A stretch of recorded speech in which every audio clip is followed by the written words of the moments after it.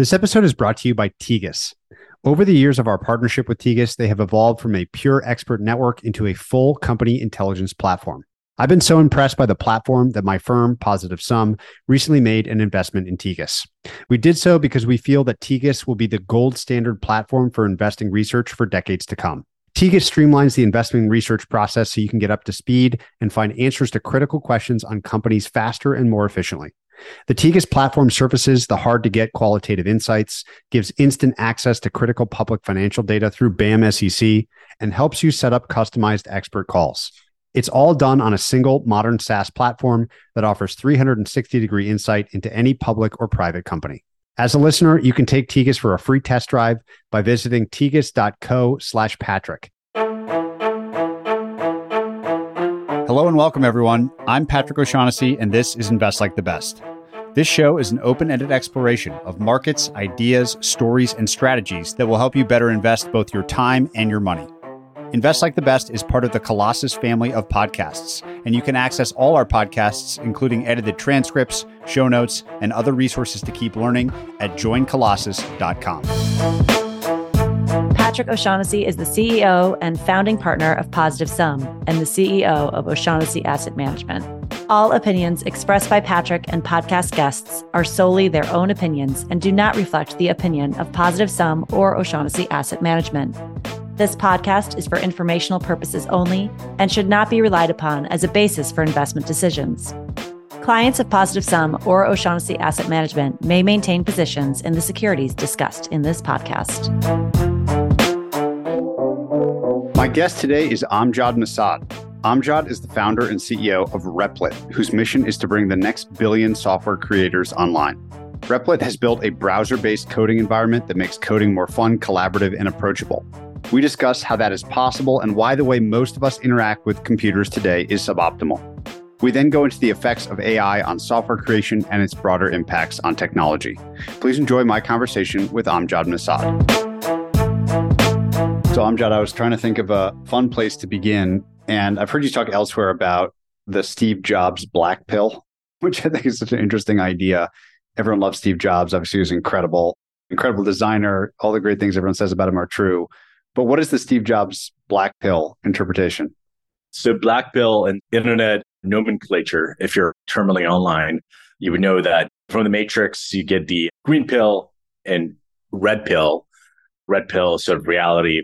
The internet has expanded these concepts further. So now we have a white pill. White pill is like something that is optimistic, and a black pill is something that is pessimistic or bad.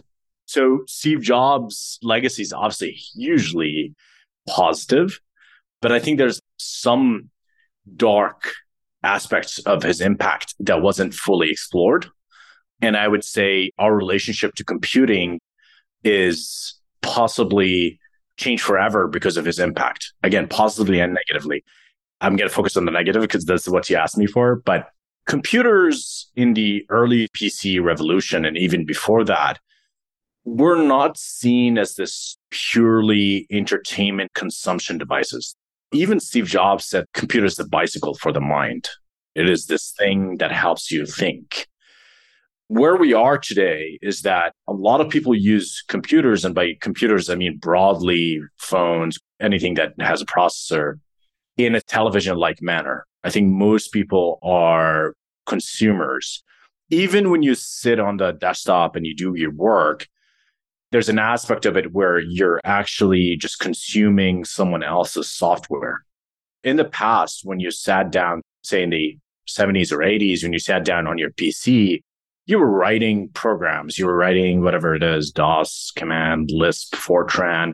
Every professional that learned how to do computers and use software for work were making and creating software. Whereas today, even professionals are at the mercy of the designers of the software they're creating. Anytime you hit a limit with your software, you have two choices. You either go on Twitter and complain, or you go switch to another piece of software. Whereas in the past, every piece of software is programmable in some sense. So the Steve Jobs black pill is that he made computers so easy as to condition people that the relationship between them and their devices is a purely consumptive relationship, and a relationship where you're dependent on the software creator and you don't really have the agency to make better use of your data, of your software, of your device. I mean, just a simple example, you buy $1,000 iPhone and say you want to program this thing. You just want to write code for it. You just bought this very expensive computer. Well, then you have to buy another expensive computer. You have to buy a $2,000, $3,000 MacBook.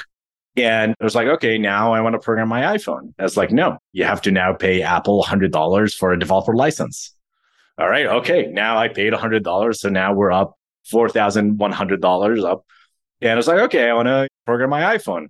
It's like, okay, you can program your iPhone, but you can't publish your software until you ask for our permission. And now you have to wait for their permission. So that's the Steve Jobs black pill. It's like our relationship to computers have changed fundamentally because of his impact. And now we're mostly consumers of computers. So if you have anything to say about it, what will change over the next 10 to 20 years? What could the future of software be? Maybe hearkening back to that distant past where it was much more interactive and creative, I guess is the right word to use, where I've got this powerful thing in my pocket. It does whatever I tell it to do versus me choosing from a menu of stuff that I can do.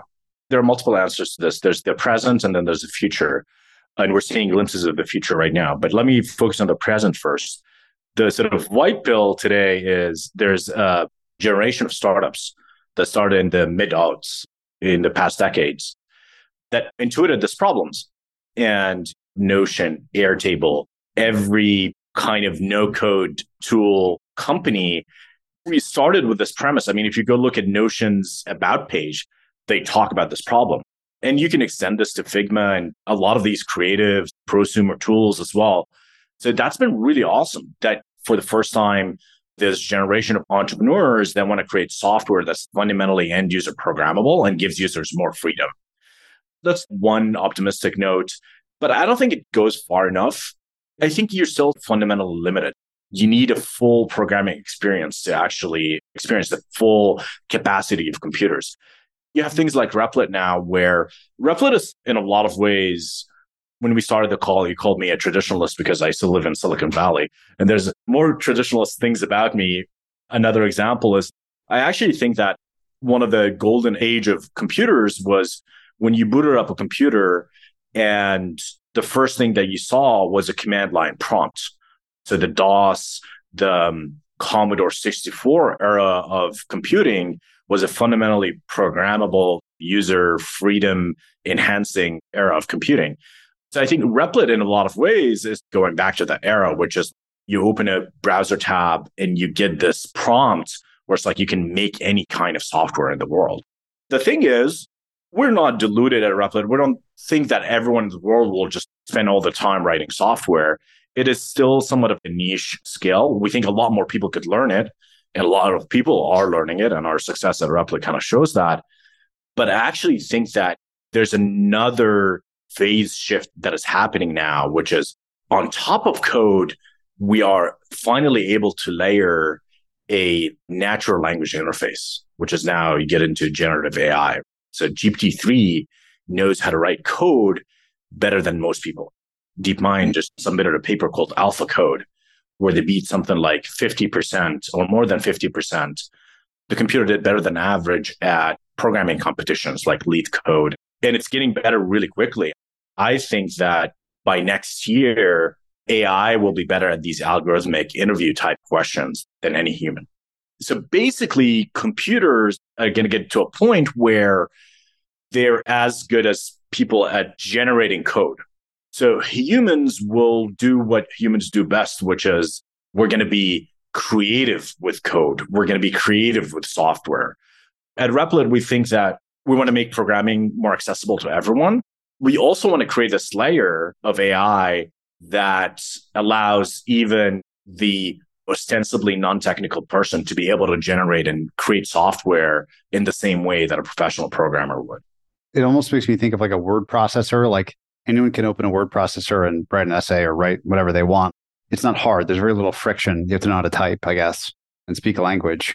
It sounds like that's the convergence you're talking about, that if I can write an essay, I should be able to write a program in the same sense that most people write bad essays. So writing a good essay or a good program is a very different question. Am I thinking about that the right way? Is that sort of the convergence that you would hope to drive? I think at the limit, a Google Doc, a JavaScript file, and a ChatGPT like interface are all the same thing.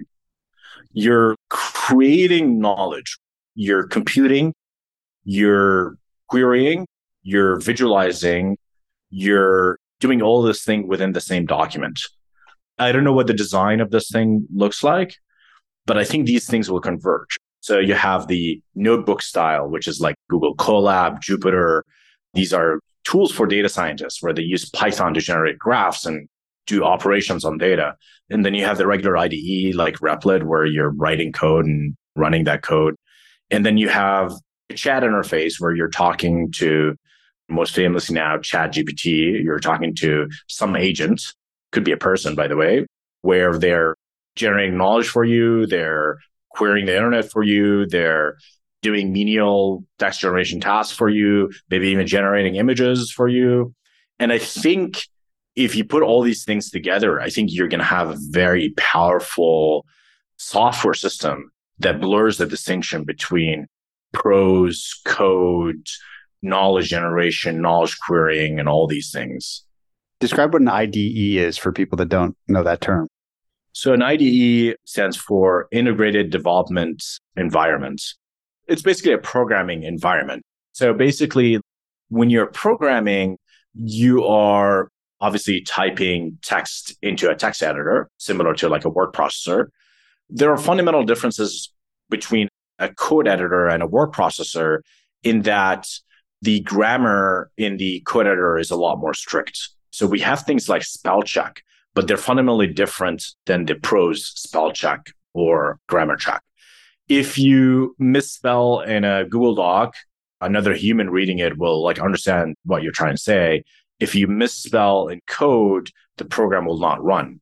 Therefore, the tools that you need to have around that environment tend to be different and more algorithmic and more strict. So an IDE is a set of tools around a text editor that gives you autocomplete, checks your code for errors, checks your code for the equivalent of a grammar error. We call this linting for some reason. Allows you to run your code, allows you to bring libraries from GitHub. Basically a never-ending set of tools that helps you write software. And where does the name Replit come from in the IDE context? Replit actually started as the opposite of an IDE. In the same way that Word became this monstrosity of a piece of software and it crashes all the time and it has this triple chin of a toolbar, IDEs tend to grow in the same way and they become unwieldy and really hard to learn. The opposite of a word processor is something like a notepad. Replit started more on the notepad end, which is called a REPL. So REPL stands for Read, Eval, Print, Loop, REPL, REPL. And that is actually a program in a language called Lisp that bootstraps a programming environment, a very simple notepad-like programming environment. So it's a single line of code that bootstraps a programming environment. And the way it does that, read is a command that reads code from the user. Eval is a command that evaluates that code. Prints the results of that evaluation. Loop restarts the process. Almost like a mystical line of code, because that line of code bootstraps an entire programming environment on top of it. So I love that concept and love this idea of a REPL. The idea behind Replit came from, if you were to use REPL as a sort of verb, like Replit, that became the name of the company. Of course, Replit became more of an IDE now, although it's a lot simpler than traditional IDEs, and it still functions like a REPL. A lot faster to start, a lot simpler to use. You can use it on your phone, so on. It seems like, again, for you to achieve the mission of just a lot more people being able to do this more code-based creation, that the friction to get going in something like your system needs to ultimately feel like a doc to the normal person out there. How do you do that? How are you building something that has the simplicity of a notepad? Maybe it can't be that simple, but feels simple enough and feels non-intimidating, so that, let's say, someone like me who's done, some work in the past, like I'm smart enough, I can figure things out, but I don't have a formal computer science training or something. So what are the key pieces or building blocks that you think will allow you and others to unlock that access for normal people like me? At Replit, we're fans of this primitive concept. In programming, computing, and science, I guess, a primitive is a sort of basic data type or basic operation or basic object for which you can build up more complex objects. So, for example, computers are actually made of a single object. Do you know what that object is? Binary, I guess. NAND, a NAND gate. So an AND gate is a binary operation gate. So it takes two inputs and produces one output. If you give it 1 and 1, it produces 0. 1 and 1 is 1, not 1 is 0. So NAND. You can create a AND gate from an AND gate. You can create an OR gate from an AND gate by chaining these different NAND gates. You can create all operations in mathematics from a single gate. That's a super powerful concept. At Replit, we stress about this idea of what are the powerful primitives that allows us to construct these features, products, and services on top of them that makes the product more and more powerful over time. So, for example, one of the core primitives of Replit is the REPL. It is something that takes user input, evaluates it, and gives you a result. So all the Replit environment, it's bootstrapped from that REPL. Every programming environment, even the most advanced one, is bootstrapped from that. Another concept is universal package manager. So we built this thing that you type any type of code into it. If you depend on a library on GitHub or any other popular package repository, it figures that out and installs it for you.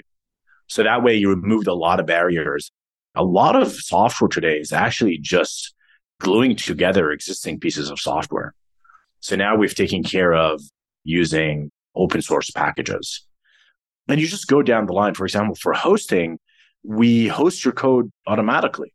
So previously with services like AWS or Heroku or any of the big cloud providers, the operations necessary to get a piece of code into a production environment are so insane as to be inscrutable by any person who's not like a DevOps sort of engineer.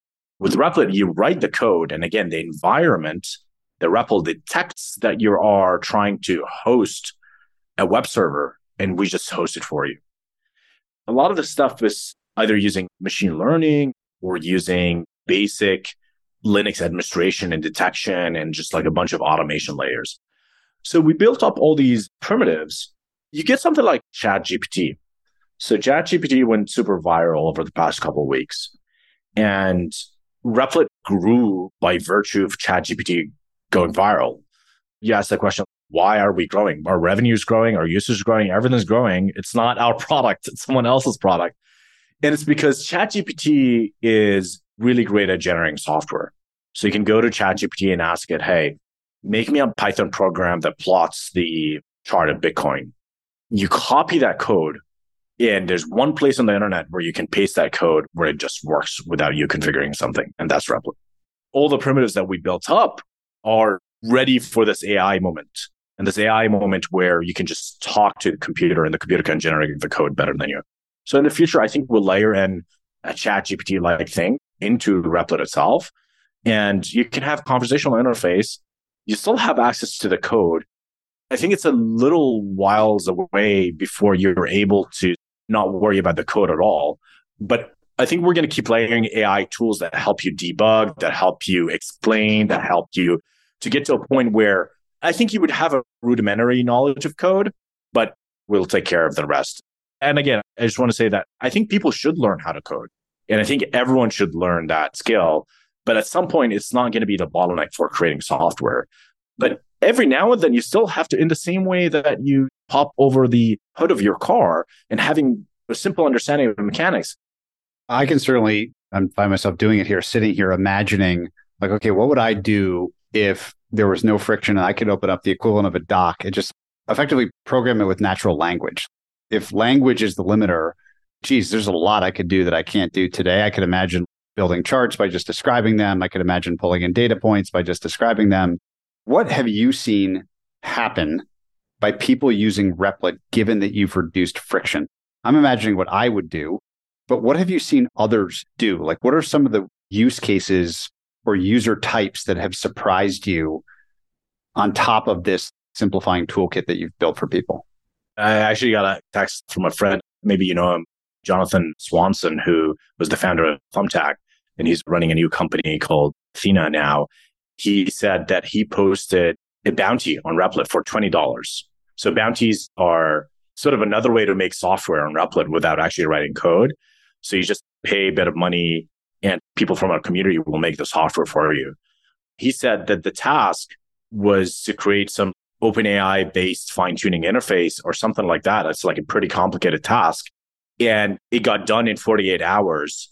And he was like, after this was done, they found out that the creator is a 14-year-old kid.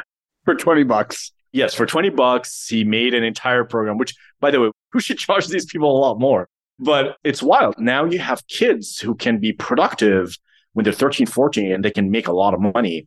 So our bounties program is merely 3-4 weeks old, and we paid out $15,000 to creators, and that's 3xing week over week.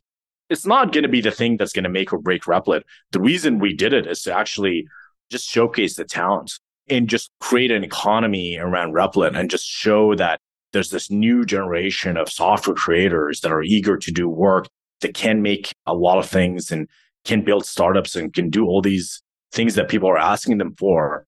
I think that wouldn't have been possible before. For you to find a 14-year-old kid to do it for $20 would have been at least not like a 48-hour thing. That's on the one hand. You have open access to people all over the world.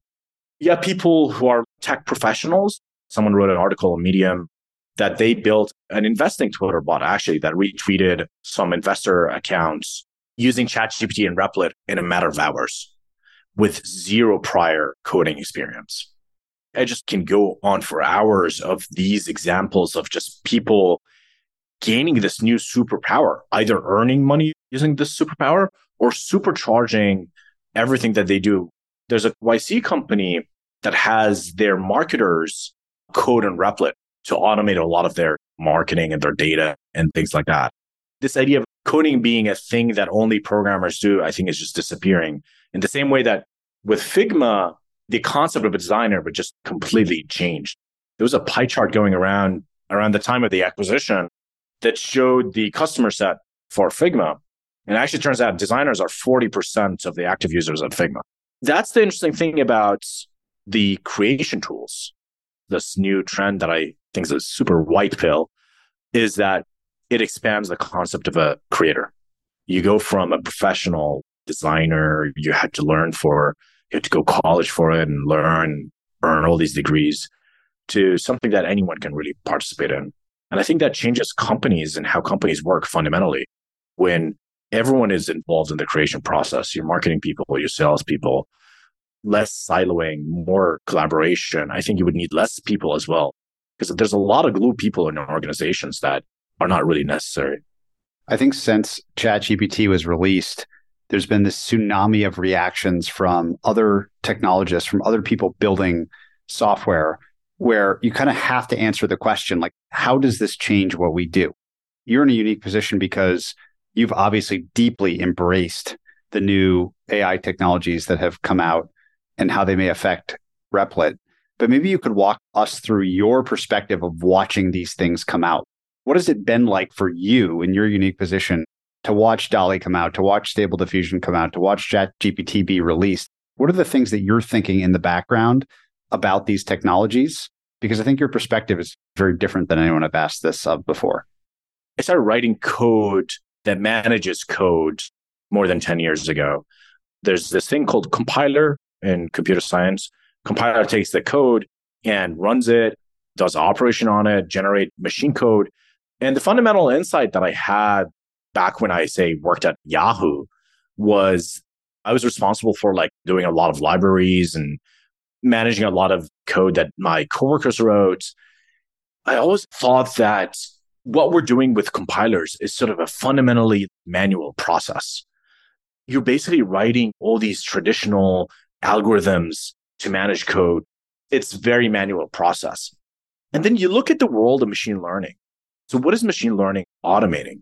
Machine learning is taking every traditional algorithmic process and just making it statistical and making it learned. So you look at chess. Chess, you could write computer chess programs in this very algorithmic fashion.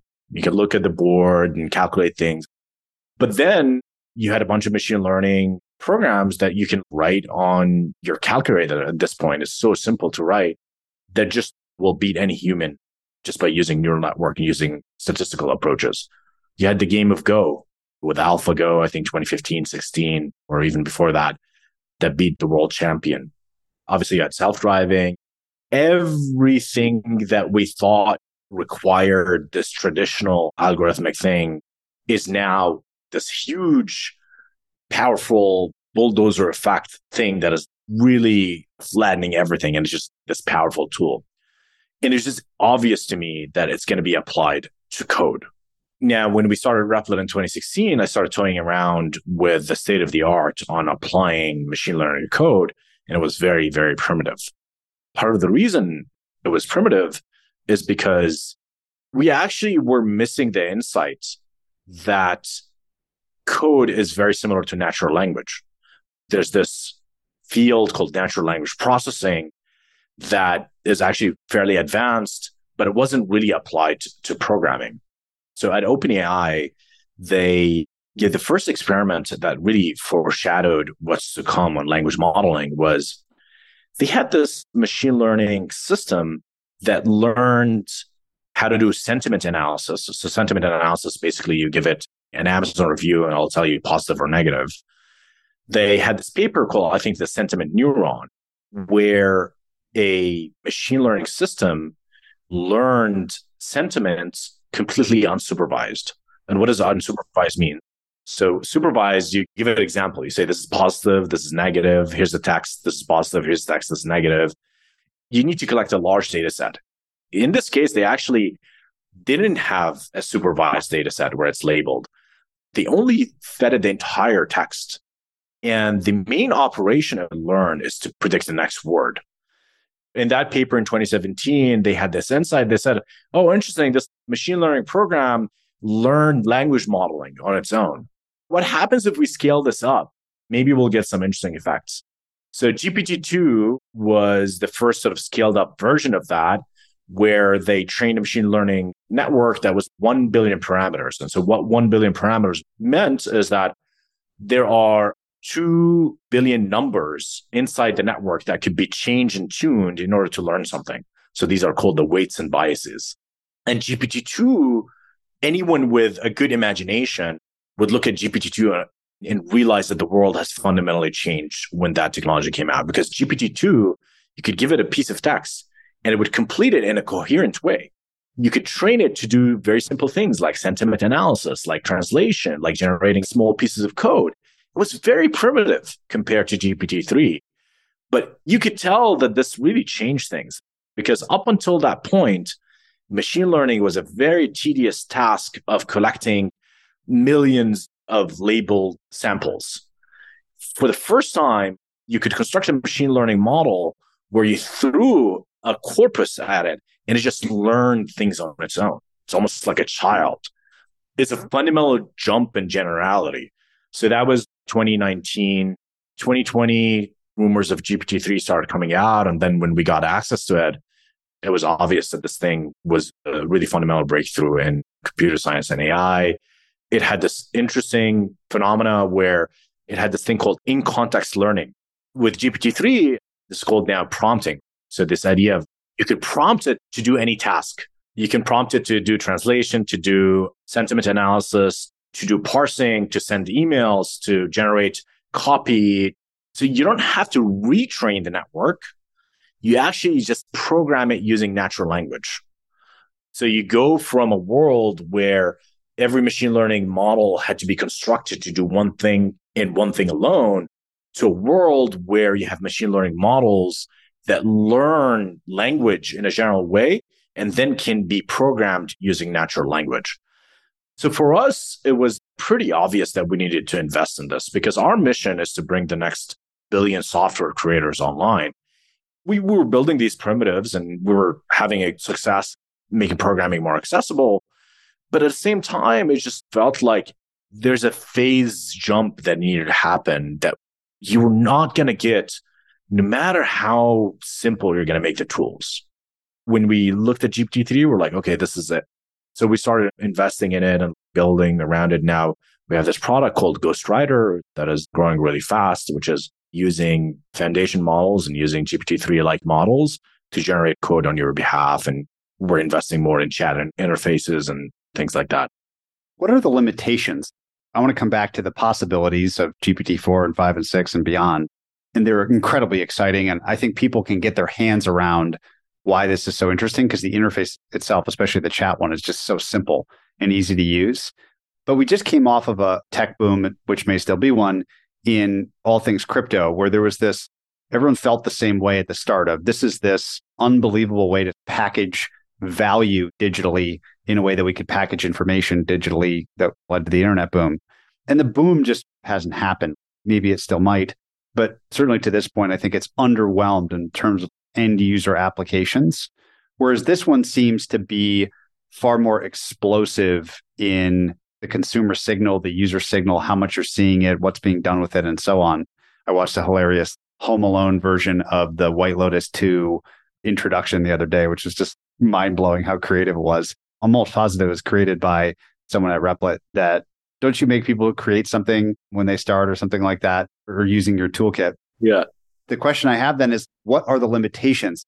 Limitations have emerged from Web3 that maybe we couldn't have planned for. What do you think we need to be careful to not get too excited about when it comes to this new technology before I return to the stuff to get excited about and the opportunities? The center of AI is actually academia, the universities, the big labs. And the center of AI is Archive X. I think that's how you pronounce it. This is where you go read papers. When people are sharing things about AI on Twitter, they're sharing papers. They're academics. And I'm not saying academics just means obviously true. The technical underpinning of this movement is very, very solid. And unlike what we had, I think, with crypto, I still think crypto is going to play a part in this future world. And I think there's some synergies in AI. I wrote a thread about it a while back. Happy to get into it. And what you said about the consumer stuff is very important. I think the hallmark of a tech bubble is something that makes investors a lot of money, but doesn't affect consumer life. Today, you go on any social media network, everyone has AI avatars. That's like already fundamentally made people an interesting product that wouldn't be otherwise possible. Monkey avatars notwithstanding, because monkey avatars are just monkey JPEGs that you just pay for. It was like a pure financial play. This is a piece of technology that's actually interesting, that puts you in interesting places. There's this guy on Twitter where he takes selfies across time. It's like an amazing piece of technology. So if you think about the positive side of this and where this goes, because if it's anything, it's not static. I think anyone that's been watching this has been bowled over. And obviously there's a ton of research work, a decade plus or 2 decades plus of incredible research work being done at universities, at companies, at whatever, that led to this moment. But the reality is we're in this moment and new versions of everything are being released at sort of a terrifying pace. How do you think about keeping up with this? And what do you expect from, maybe we'll keep it simple, GPT-4 versus GPT-3? Like, what does each successive iteration of this very general purpose technology going to give us? There's the financial answer here, which is like, how do you make money off of this? It's actually quite difficult, even if you just absolutely believe this is going to change the world. How do you construct a portfolio to do that? The simple answer, and I think what I'm attracted to, is you invest in infrastructure companies, invest in AI infrastructure, invest in hardware infrastructure like NVIDIA and things like that. OpenAI, which is like the intelligence layer. You create a sort of an index portfolio on all the AI progress that's going to happen. Then there's the product question, which is, okay, if you're an entrepreneur, what kind of product do you build? And that's actually also difficult because if you want to build a consumer product, things like Lenza or these AI avatars, a lot of these things tend to be trends that come and go. Can you build some consumer product that's lasting? I think that chat's product, the AI assistance product, is probably the best idea in this space. But then it's like, what is the monetization plan there? Can you build a Google alternative? A lot of people are thinking about this as a Google alternative. The cost is still pretty high. The cost needs to come down 1,000-fold to be able to just have the same economics as a search engine. There's a timing question here. I mean, there's a lot of really interesting search engines. Perplexity AI, if you haven't checked it out, is really cool. You can ask it questions. You can also ask it to plot things. It can generate SQL. It can query Twitter. It does a lot of really cool things. So there's a lot of search stuff there. And maybe the answer is you start at the top end with some kind of subscription service. And then over time, maybe there's like an ads thing as the cost comes down. Then there's the futurist. What is the future of humanity sort of question here? Where we go from here, OpenAI's goal is to create AGI, so artificial general intelligence. And the idea behind AGI is that you get to a point where AI surpasses human intelligence. Now, this is a whole field of philosophy and technology. And so you have people, most famously, this guy called Eliezer Yudkowsky, and people who blog on the social network /blog called Less Wrong. And they're super convinced that this will kill everyone. They think that this is the death of us. And Elon said once, this is like unleashing the demon. So Elon kind of in this camp a little bit. And this is because of this problem called alignment, is that you create this super powerful force, but we don't know how to align it to human interests. So they'll point out evidence. Look at ChatGPT. ChatGPT will misinterpret you and give you false information pretty easily, despite what OpenAI has done to align it and make it more responsive to you. And people are hacking it in all sorts of ways. Now imagine that 1,000,000 times more powerful and is actually able to do things in the world. The classic example that's sort of a reductio ad absurdum a little bit, which is I am a paperclip entrepreneur and I want to create as many paperclips as possible. As a paperclip entrepreneur, you also happen to be the first guy for some reason who invents an AGI. And so you ask the AGI, hey, I want you to make paperclips. AGI is like, oh, how many paperclips? It's like maximize paperclips as many as possible. So the AGI starts making the first factory. You sell paperclips, you build another factory, and the AI keeps going and going and going. And then it takes over the entire country. And you're like, no, stop. We don't need any more paperclips. It's like, you didn't give me instructions to stop. You told me to maximize paperclips. So it harnesses all the resource on Earth to create paperclips. And then it's done with Earth. It goes to the moon. It goes to Mars. The entire universe becomes a paperclip factory. That's the dystopian vision of that. The utopian vision is the Sam Altman, OpenAI view of things, is that alignment is possible. We're making progress on that. And actually, these things like ChatGPT will actually help us align and build the next version of it. Now, people at OpenAI are using ChatGPT to help them with their work and to ask a question and say, okay, how would you align the next version of yourself? So this bootstrap answer of we're going to make slow-ish progress. By the time we have AGI, we're going to have learned a lot because we have these tools in order to align them. But the idea is that we're going to get to a point where it's similar to the movie Her, where everyone has this assistant AI that's better at everything. Your role in the world is going to be to be more creative, to have fun, to find fulfillment somehow. But for any given task, an AI will be better than you. These are the dominant views. I can give you my view, which is somewhere in the middle. I think there are limits to how intelligent computers can get.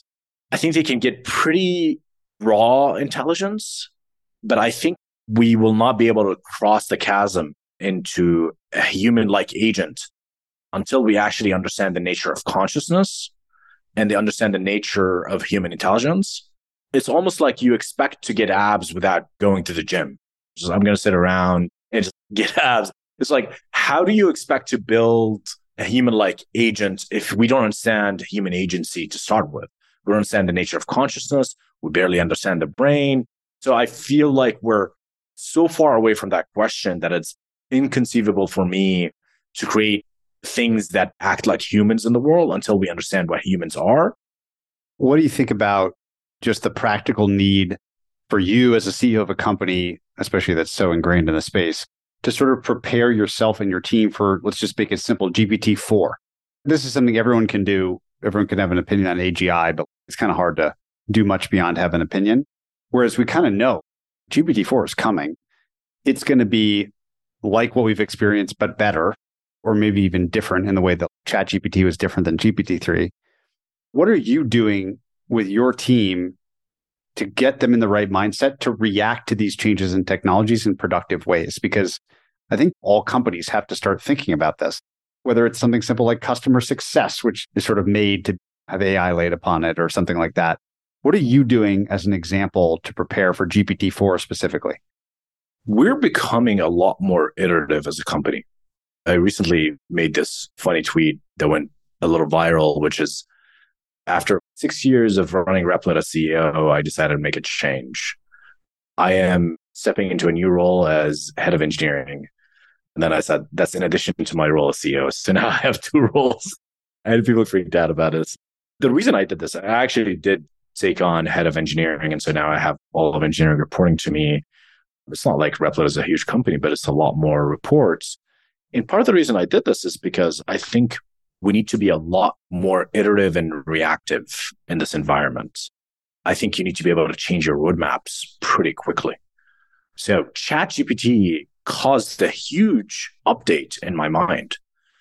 I was not actually convinced that a chat-like interface is going to be useful for coding, for example. I was like, okay, this is useful for consumer apps, but it turns out programmers love that interface. Absolutely love it. They use it instead of going to Stack Overflow, which was the main way to look up programming questions. And now we're building a chat interface. We're actually in the middle of building it. I think we're going to have something in 2 or 3 weeks. That wasn't our roadmap before ChatGPT. You had to change your roadmap. So, I mean, we're probably in a more of a special case because we're tracking this and it turns out coding is the best application of this technology. But I think it affects everyone. At minimum, any company needs to prepare for catching up on employee productivity and productivity tools. If you're a CEO of a super big company, you should be thinking about how can I increase productivity using these tools, especially in the market condition we're in, where investors reward more efficiency. I think you can bring a lot more efficiency using AI. You can fine-tune these models for domain-specific applications. You can create the co-pilot, ghostwriter of whatever thing, of accounting, of finance, of whatever thing it is, and just prepare to be surprised. What comes next? For example, I got a message from a CEO of a interview prep company, one of the biggest ones. And he's like, I feel like the world is changing from under our feet. They've been preparing people for algorithm-like questions that are asked at Google, like reverse a binary tree. And he's like, I feel like we need to react. What do you think the future of this is? And so I told him my view, and my view is that I think no one will use these questions in the next 2 years. Literally, no one will use these questions. The traditional Google type interview questions are gone. I think there's an entire industry there that needs to change. So prepare to be surprised, prepare to be more iterative, and think about how you can adopt this technology to bring more efficiency to your organization. It implies if Google's going to stop asking those questions, that the kinds of people that they're trying to find using those questions may change. What skills do you think should people cultivate in themselves, given this new emergent toolkit? And what things are going to be less valuable than in the past as a result of this emerging toolkit? I think post-war world, and particularly America, was this very interesting time in the history of humanity. And a lot of the boomer and maybe Gen X generation think that that's how the world is. But there was a time where you sort of went to school, you did what you were told to do, you learned these basic sort of rote way of doing things. like multiplication table and writing essays and things like that. It didn't require a lot of creativity. You just checked some boxes and went through life and you had a pretty good life. You were able to buy a house and put your kids through college to kind of repeat the cycle and buy a car and things like that. And that world is gone. That world has changed. And I don't think people understand that it's gone. We're still clinging on to this notion of this traditional path. I think the worst thing you can, like as a parent, the worst thing you can contrive in your children is to be completely Follow the rules. Yeah, just follow the rules. I think the worst thing in the world you can do is really develop that in them. I'm not saying you should go and make them disruptive or things like that, but they need to think for themselves. Teach independent thinking, teach being adaptable, teach being different, teach them to be more okay with a changing world. Because we're, I think, in the middle of this massive shift. I think creativity is going to be more important. Being able to generate ideas is going to be more and more important. You know, in tech, we made fun of idea people for a long time. They're laughing now. Because if you're an idea person, you can go to Stable Diffusion and DALL-E and ask it for a poster. You can go to GPT-3 and ask it for an essay. You can go to Replit and ask it for software. Ideas people are actually coming back in a strong way. Be prepared to generate a lot of ideas and just be able to do that on the fly.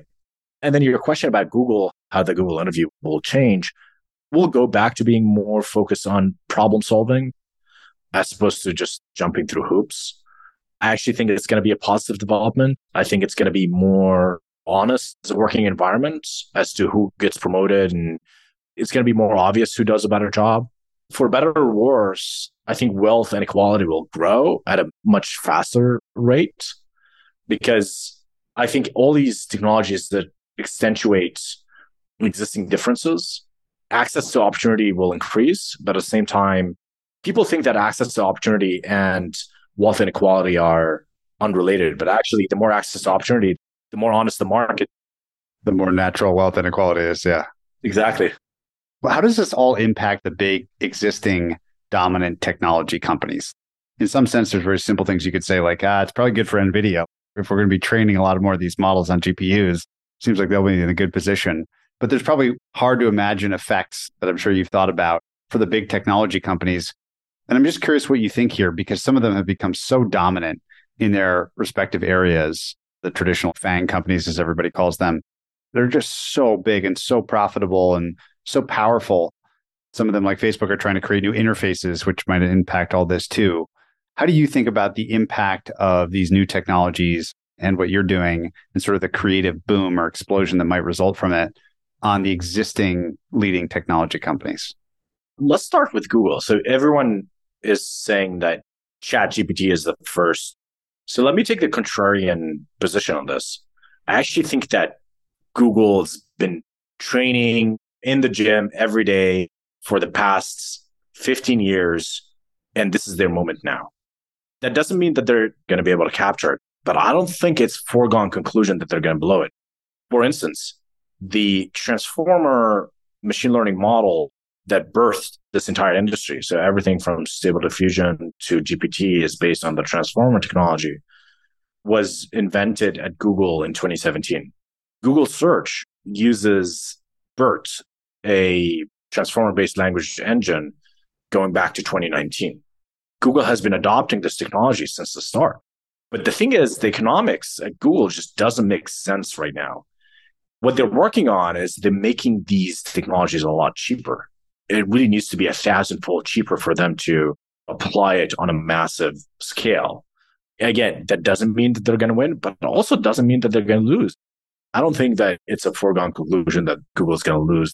They've built so much AI muscle. It really is their moment. And Sundar is like a smart guy. He knows that.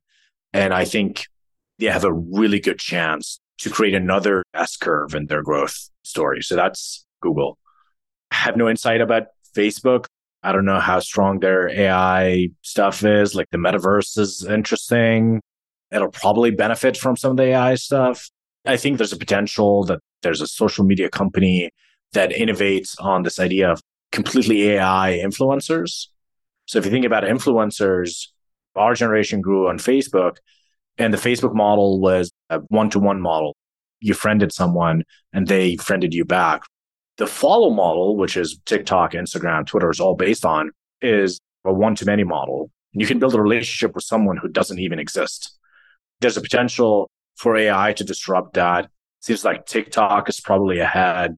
I could imagine entirely new ways of generating completely virtual people that you can follow in these places. And maybe for the first time, tech will actually have a real challenge to Hollywood, where you can follow the Marvel universe on TikTok as opposed to like going to the movie theater and watching that. So that's going to be interesting to watch. I have no insight as to whether Facebook will be able to do that. And I don't know if the metaverse is the right bet there. Microsoft is super interesting because Microsoft is adopting these technologies super fast. Like Copilot is a Replit competitor, but they were ahead of us to market because their relationship with OpenAI. I think they're making really big bets there. Satya, the CTO of Microsoft, the CEO of GitHub, they're all nonstop talking about AI. They're selling their platforms as AI platforms. They're especially focused on developer productivity and efficiency and things like that. And I think they're also going to do a great job at no code, low code with regards to AI. I think they have this huge platform called Power, I think. They're going to infuse basically everything with AI. I think they're going to do a great job on the product side. They're going to use the OpenAI infrastructure and they're going to infuse all their products with AI. Might be the first to market to do that. So I think that's a bull case on Microsoft. I don't think the rest have any advantage or disadvantage. I think AWS will be fine. I think a lot of people are just using GPUs on AWS. I don't think they have any particularly big AI bet, but they'll be fine. Are there any other major black pills that you think about often? That's where we started our conversation, which I think was just so fascinating. On the one sense, computers got accessible to us all, but the cost of that was that we couldn't really control what they do, although the market does to some extent control what they do and it gives people what they want over time. Any other major things, I'll call them black pills again, that you just think very differently about than is the common narrative out there? In this moment, I'm actually more optimistic than pessimistic. So white pills then? I only can give you white pills at this point. I think the bottleneck to human flourishness has been our output and how much we can get done.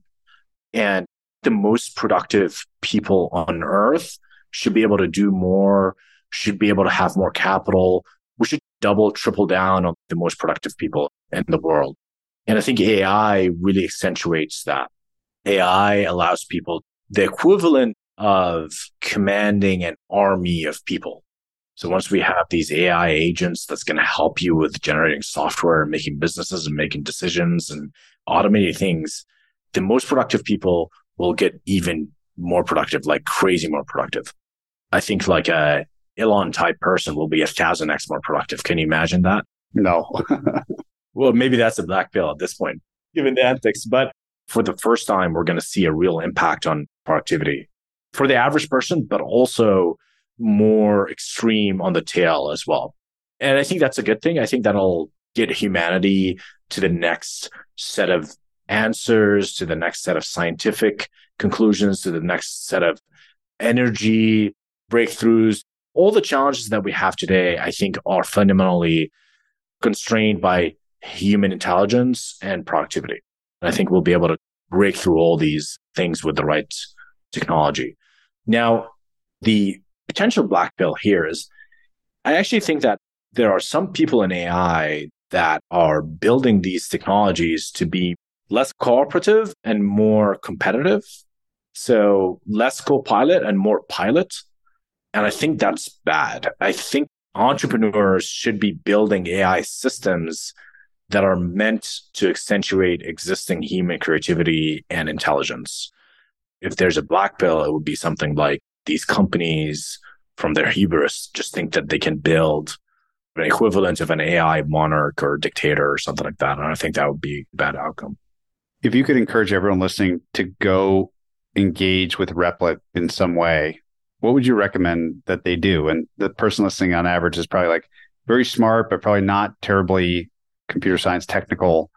What's a great way for them to just go realize the power of what's unfolding right now? Whatever idea you have, just whatever idea you have, go to Replit Bounties, create a bounty, brain dump your idea into this text box just in English. Pick someone from the community to do it for you. And in a matter of hours, maybe days, they're going to get it done for you. And you're going to get a REPL. You're going to get a project that is the software, it's running, but it's also the code. And then go into that software and try to change it. You can subscribe to Ghostwriter. Ghostwriter is our AI tool. You can highlight any piece of code inside that software and right-click explain. You get an English explanation for that code. And then you can do right-click generate, and you can generate more code. And you can also, inside the editor, you can get suggestions from the AI. If any of this was too hard, open ChatGPT and ask it the question you want to ask it. If you ran into an error, copy that error, put it into ChatGPT and ask it, what happened here? How can I fix it? We also have a very simple history scrubber thing where you can go back if you made an error to a previous version. So we can help you with that as well. But I think Bounties is actually like a very good entry point to the technically curious, because you get an idea, you have a piece of software, and you have the backing code behind it. And you can start changing it and doing something different with it. Alternatively, you just go to Replit, and we have this program called 100 Days of Python, where if you commit to 20 minutes of Python per day, we'll get you to full proficiency in coding if you commit to 100 days. So just 20 minutes a day for 100 days. You could do it on your phone, and we'll get you to full proficiency. And you can use the AI tools throughout this to learn more. So I would say these two alternative paths, either 100 Days of Python or Bounties as a good entry point. What roles do phones play in all this? It seems like one limiting factor is people are on their phones all the time. They're not on their desktop all the time. You told the opening story about having to buy another computer to program the smaller computer. What role do you think phones play in programming in the future? 10% of our engineering team is working on programming environments for the phone. I think now the most popular phone app for programming, we just got in a couple of months, 250,000 downloads. It's growing super virally, especially in places like India and Brazil. With AI, I think it's tolerable to be able to write code on your phone and to be able to generate code and interact with code. Again, I think the ultimate interface for these things is one that really blurs the distinction between chat, docs, and code. We're probably ways away from that. But I think once we get there, and that's like mostly a UX innovation, and as the technology gets better, and I don't know if we're going to be the first to do that. We have a lot of other priorities, but I think at some point, interacting with code by talking to an AI agent on your phone is probably the right modality for the average person. Incredibly powerful to think about the impact of everything that we've talked about today. I mean, it messes with the mind a little bit that so many of the frictions between our imagination and outcomes, back to your point about we used to knock the idea people and say it's all about execution, but it seems like technology is taking more and more of that execution away from us. The need for it is disappearing through tools like the one you're building. I've loved this conversation. I've loved exploring what you all are building. I ask everybody the same traditional closing question. What's the kindest thing that anyone's ever done for you? My mind keeps going back to a teacher in first grade back in Jordan, where I'm from. And there was a computer teacher, and it was kind of odd for a school to have computers at the time and place, but we had one. And he saw some kind of talent in me, but just being able to write a little bit of code even at 6 years old. I also was a big troublemaker in school, so I would get in trouble all the time. I would just get bored in class and start issues and fights and things like that. And so I was always in trouble. I was always in detention and all of that. He took interest in me, and he would take me out of math and physics classes and would teach me advanced algebra. In first grade, I was doing fourth grade, fifth grade level math and things like that. And it didn't go on for so long. It went on for 2 years. But he taught me enough math and programming that set me, I think, on a path that is fundamentally different than what I would probably otherwise have gone down. I can't remember the teacher's name. I try to look him up and things like that, but if it's not the kindest thing, it's definitely the most impactful thing that anyone's done for me. Amjad, this has been so much fun. Thank you so much for your time. Thank you. Appreciate it. If you enjoyed this episode, check out joincolossus.com. There you'll find every episode of this podcast complete with transcripts, show notes, and resources to keep learning. You can also sign up for our newsletter, Colossus Weekly, where we condense episodes to the big ideas, quotations, and more, as well as share the best content we find on the internet every week.